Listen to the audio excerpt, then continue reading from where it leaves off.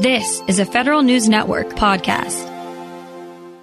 The Veterans Affairs Department expects to keep growing its benefits division's workforce. That's in large part to stay ahead of a surge of claims it's now processing under the PACT Act. The legislation is expected to bring in an additional 3.5 million veterans into VA care. And even with a ramp-up in hiring, the Veterans Benefits Administration expects an uptick in its claims backlog this year. For an update, Federal News Network's Jory Heckman. And let's begin with so far at VBA under the PACT Act, which is the burn pit effects type of legislation. How many claims has VBA gotten to date? Well, it's always a moving target and it's always going up. But as of late December, VBA told us that they received 213,000 claims so far. And they've been getting these claims since President Joe Biden signed the PACT Act in August. They've been getting those starting in the summer, and they've been getting them to the end of the year. The reason why they're only now, as of January 1st, processing all of those claims is because they had to stand up the regulation, and they did that in a fast-tracked manner. That's not to say that they weren't able to jump the gun for some claims. They received about 2,600 PACT Act claims from terminally ill veterans, and they were able to grant, at this point, at least 200 of those claims and pay out $3 million in benefits. And they're going to continue to prioritize claims for those terminally ill veterans, along with veterans who are experiencing homelessness, veterans who are older than 85 years old, and some other special cases. We heard from the acting undersecretary for benefits on this, Josh Jacobs.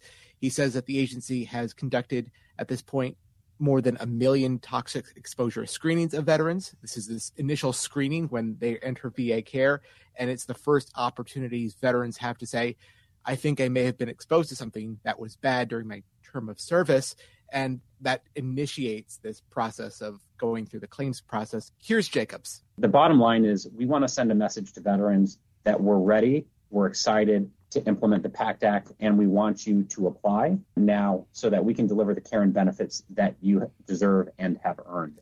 All right. And as we said at the top, they expect perhaps 3.5 million new veterans to come into the system, and that means they've got these people hired. They need to hire the people to handle the claims. What are their short-term hiring goals? At least in the first half of fiscal 2023, which is coming up, we're talking about March here, the VBA is looking to hire an additional 1,900 employees, and they've made some pretty good progress. They have onboarded, and they've actually completed all the onboarding steps for about 40% of that target 1,900. And VBA is also going to host a national hiring event in early February to interview more candidates and onboard more employees. That's just half the battle. All the employees, new and old, need to complete about 15 hours of training on how to handle PACT Act claims, separate from other claims they may be used to handling. And VBA is completing about 1,500 hours of training on any given day.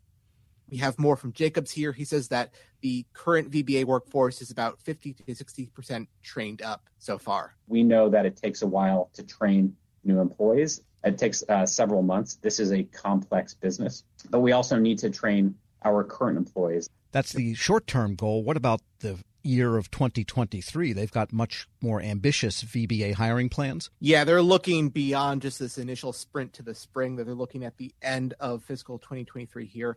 And on top of this 1,900 employee hiring goal that we already talked about, VBA is going to bring on an additional 2,500 employees by the end of fiscal 2023. Just really signifies the scope of the workload that they're going to have and the bodies they're going to need to throw at it to deal with this. And it sounds like the backlog of claims could grow faster than they can get people on board. It's worth looking at it this way. VBA is breaking its record on the number of claims it's able to process in any given year, and it's going to need to continue to break records to keep pace with what it's getting. VBA processed over 390,000 total claims for fiscal 2023 so far. That's about a 13% increase compared to that same period of time back in fiscal 2022, when it processed 1.7 million total claims. But with this extra workload being added on through the PACT Act, they do expect that the claims backlog is going to go up for a bit.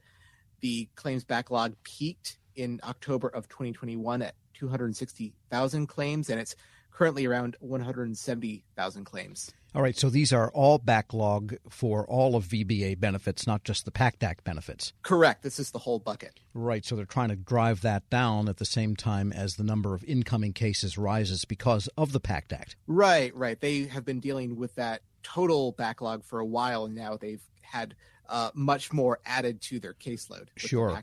And are they using any automation tools or any kind of technology to help with this claims wave that's coming their way? Yeah, they have been introducing some automated support decision tools for these VBA employees to be more efficient and to, again, keep breaking these records of how many claims they're able to process in a given year.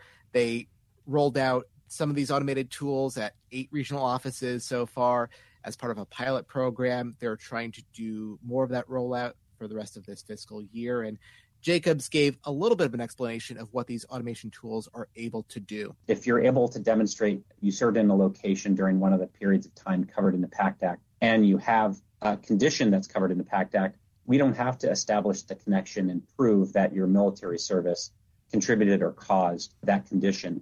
And so it makes it easier for us to grant conditions. So as long as we have that information, it's much easier for us. Right, so they don't need to establish any medical reason. There is causality assumed, and if you can come under those conditions, then you don't have to go through the whole claims process as comprehensively then, is what he's saying? Yeah, correct. And more importantly, it's really just reducing the number of handoffs and the number of boxes needed to be checked. This already just assumes one leading to the next, and so the claim can go through that much faster. All right. Federal News Network's Jory Heckman, we know you'll stay on top of it. Thanks so much for joining me. Thanks, Tom. Be sure to check out his story at federalnewsnetwork.com.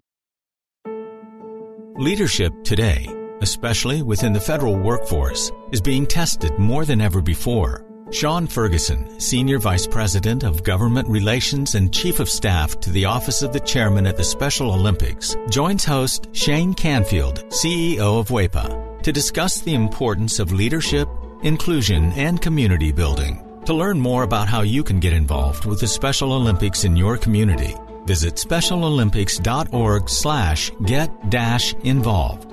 Hello, and welcome to the Lessons in Leadership podcast. What are some of the biggest lessons that you've learned working with that community? Shane, it's almost immeasurable, the things I've learned since I've been with Special Olympics. One of the things that drew me to Special Olympics when I made the move over from the NFL was that my mother, my grandmother, my aunt all took care of people with intellectual disabilities and physical disabilities as well. So all of my life I was interacting and around usually young people, but also adults with disabilities. And so I knew that work a bit. You know, they basically were in direct care, and I will say, and I obviously will say about my family, my mother, my aunt, my grandmother, they're saints. But the men and women that do take care of people with profound disabilities are really, we can't do enough to salute them. They're really heroes. And so I was drawn when I just saw that, Special Olympics was looking for someone. And I thought, well, take a look at it and see send in my information. And lo and behold, I get hired. And I learn every day almost something especially from our athletes. We're blessed to have a number of athletes that work here in our office in Washington, D.C. And, Terrell, who works in our mailroom, who comes by with packages and deliveries. If you're having a day that's, getting away from you and you coffee hasn't kicked in, but Terrell comes by, always happy, always enthused, has a good story. Like, it can just turn a day around for you. And you think of, so often when he'll walk away, I'll be like, whatever was bothering me or whatever is, stressing me out. And come on, look at Terrell. Like he faces everything with optimism. And I've seen that also in our going to competitions throughout the United States and globally. You see people who have had everything stacked against them. Their parents, when they were born, were often told this is a tragedy and you should send this child away. Don't, and kind of forget about them, turn them over to the state or wherever. And just kind of wash your hands of it. And in these cases, the parents didn't do that, thankfully.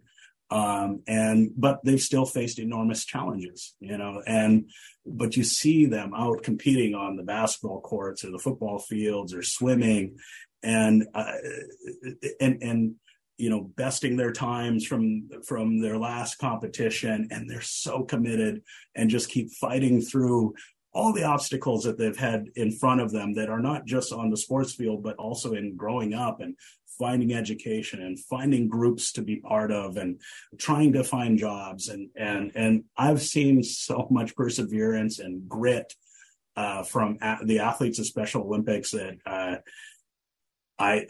Tim Shriver, my boss, the chairman, says all the time, and I couldn't agree with him more, we get more than we give.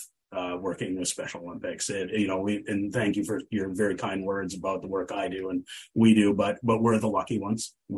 Those of us that work here are the lucky ones, because I said to someone the other day, the things that I've been able to see and experience with athletes, you just don't get to do that anywhere. It's so unique and it's so joyful and I mean, we work hard and, we're up against, the things that nonprofits are up against and, the issues of the day, but man, you see it and the inclusion and at Special Olympics, no one's excluded.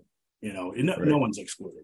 Everyone is equal at Special Olympics. In a country that's quite divided on so many lines, politically and socially, economically, race and sexual orientation and whatnot. But you go to Special Olympics and everyone's involved, everyone's welcome, everyone's equal. And I've learned that it's a model for our country and for our world. I just think that if people were involved in Special Olympics and experience the power of Special Olympics for themselves, I can't imagine that won't help our country and help our world to experience that true inclusion and acceptance of difference. How can listeners get involved in Special Olympics? Ways to get involved, tons of ways. So volunteers, obviously, coaches, officials, and the thing that Tim Shriver has done and really pushed in the years that he's been chairman is the unified sports model that I'd mentioned earlier, where people, and it doesn't have to be, it's not just school age. It's we say 9 to 99 or year old folks that play on teams, bowl together, golf together, play soccer, basketball together. People with and without intellectual disabilities competing on teams together. And that is, I think when you go back to the founding of our organization, what Mrs. Shriver was trying to do was to create inclusion opportunities for people with intellectual disabilities. And you see it at these unified sports events where people with and without are playing together. We still have traditional teams where it's all people with intellectual disabilities competing with other teams, all intellectual disabilities. But this model of inclusive sports and inclusive leadership programs and whatnot, I think is truly revolutionizing and changing the way people see others with intellectual disabilities. That's just that's what we're trying to do. We're trying to bring people together and bridge difference and celebrate differences, and that our athletes, man, are some of the grittiest people that you will meet, and there's a lot to learn from our athletes, and playing sports with them and interacting is how you'll learn it. Check us out at, specialolympics.org on our website. That will link you to your local program. You can follow through the clicks of how to get involved and what's closest to you. You'll enjoy it. I can promise you that. Well, thank you very much, Sean. And to everybody listening, I'm Shane Canfield, CEO of WEPA, and we'll talk to you next time on the Lessons in Leadership podcast.